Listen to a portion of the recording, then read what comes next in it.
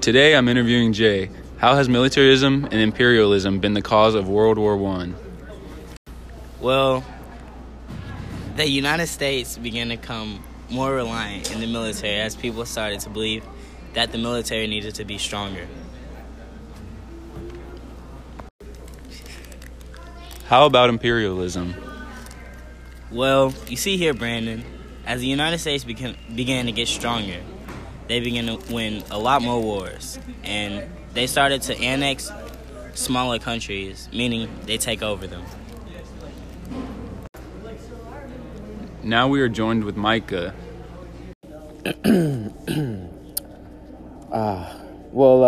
Brandon, you see here, Alvin York, he was a general that won the Medal of Honor. And in war, he won this because of an action in war. He killed 25 soldiers in war.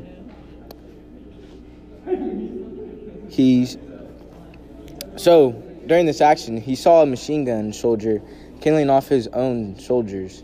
So he took into his own hands to go kill them off. Killing off 8 and then capturing 132 Germans while doing this with only a pistol and a rifle.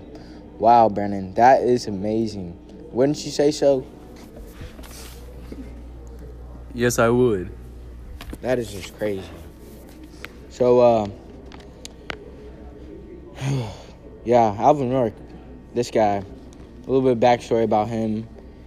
He didn't really want to go in the war at the beginning, but then once he joined, he found the love for it, and he really liked it.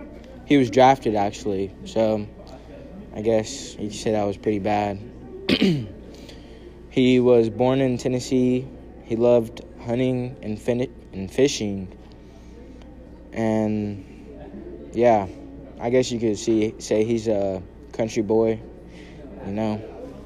So I'm going to give this over back to the narrator, Brandon Tremble, the shrimp. Yes, sir. Wow, Micah, that was very interesting. I didn't know all that about Alvin York. How about y'all? Yeah.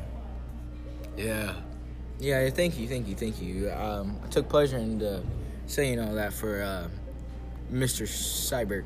So, you're welcome, Seibert. Yeah, great job, Micah. Thank you.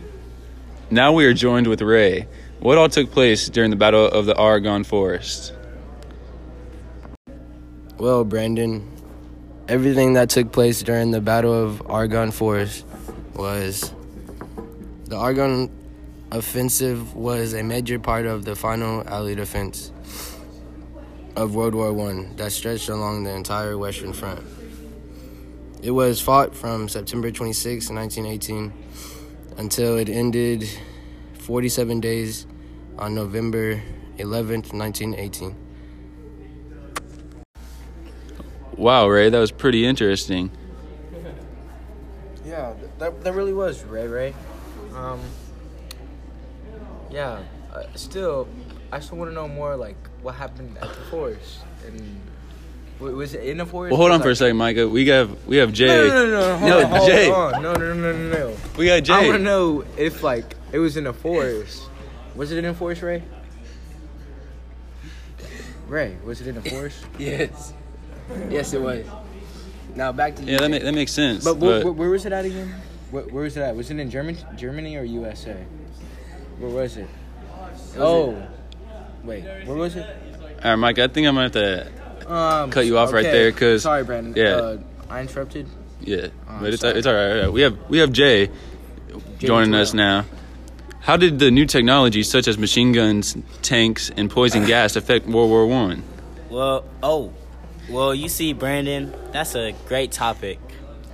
The machine guns on the Western Front made a lot more advancements when it came down to the war. The power and the efficiency of the gun causing places like no man's land to be a thing. Could you give us like a representation of like what the machine guns might have sounded like? Yeah, and what they like. Yeah, what they sound like. I don't know what they sound like. Sure. Let me go get that. There we go.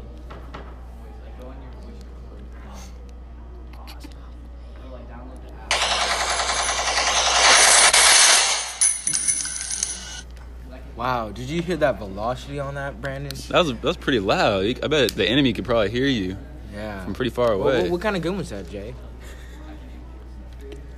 A machine gun, like I just said, Micah, used on the Western Front during the war. Back to Brandon. What about those tanks? What about those tanks that just came out? On the other hand, the tanks allowed the sides to move across the front and destroy trenches. It also was a bigger threat for the enemy on the other side of the cannon. Man, I wouldn't want to be on that side. Yeah, me neither. I would not want to get shot up like that. What about you, Brandon? Definitely not. What That about you, Ray? would be a terrible way to die. I would not either. Yeah, that would be horrible. How about the poison gas? What was that like? Well, the last weapon used in World War I, poison gas, like you just said, made the enemy disabled or would kill them during combat. Some of the chemicals used would be phosgene, chlorine, and mustard gas. This was a mass component. Wasn't there gas mask? Yes, Raiden. Yes, there was. Who created the gas mask? I'll have to get back to you on that, Micah. Ah, okay. Hey, Ray, I think you found out where the what was that Argonne battle Forest. called? The Orange? What is that called? Yeah, so like I was saying before I was interrupted, where was the Battle of Orange Forest at, Ray? Argonne Forest. Oh, my bad, Ray. And it took place in France. France, you hear from Raiden Campbell. Okay, Ray. So now we're on to another question, and so who or what was the freedom of the speech speech by President Wilson?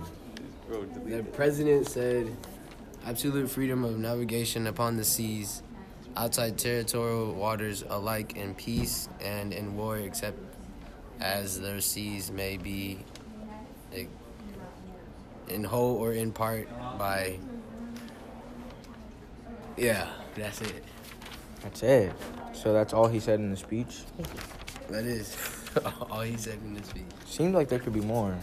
Don't you think so, Brandon? Yeah, I think that might be all though. What about you, Jay? Ray, I think you should say some more stuff.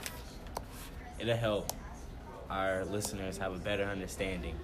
Yeah, so Cyber can understand more. Like, go into more depth about it. Like, why did he write it? He wrote it for people to understand why the seas of freedom now. Oh, okay. I don't think that's true, but I mean, I guess so. Why the seas are free.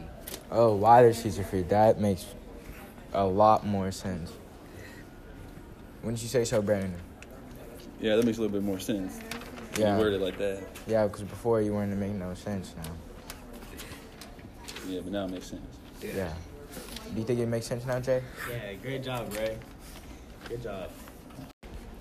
How did President Wilson's presidency affect equality of trade conditions, and how did that relate to the 14 points, Micah? Well, you see, well, let's start off. The 14 points was a speech by President Woodrow Wilson. It's kind of hard to say, you know. And it was a statement of principles for peace that was used for peace negotiations in order to end World War I. This was published and outlined in January 8th, 1918, and the speech on war aims and peace terms to the United States. So yeah, and let's see what else he said here. Equality. Yeah, that also had to do with equality of trade, because we didn't want to trade with not just any nation during World War I. We wanted to trade with people that we know we could trust and that are our allies, and that wouldn't stab our backs during the war. Yeah. Yeah. Who do we trade with?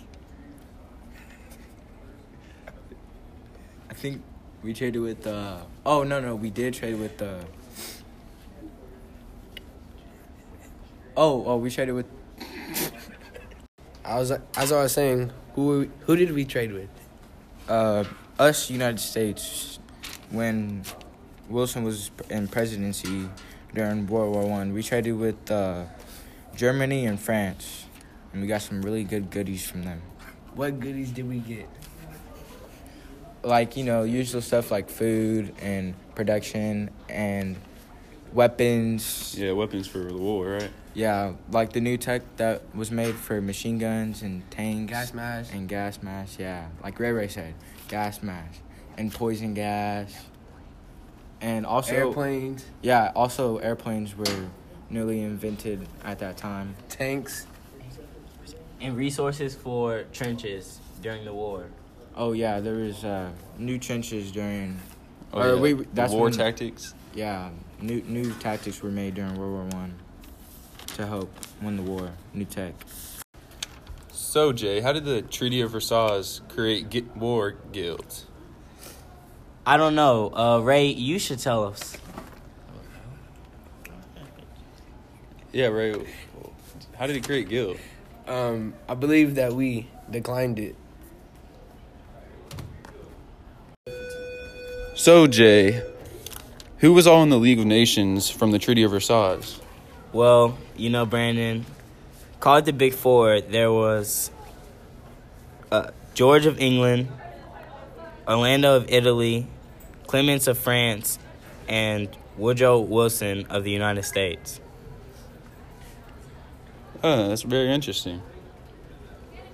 Anything else you know about Treaty of Versailles? No. No, I do not.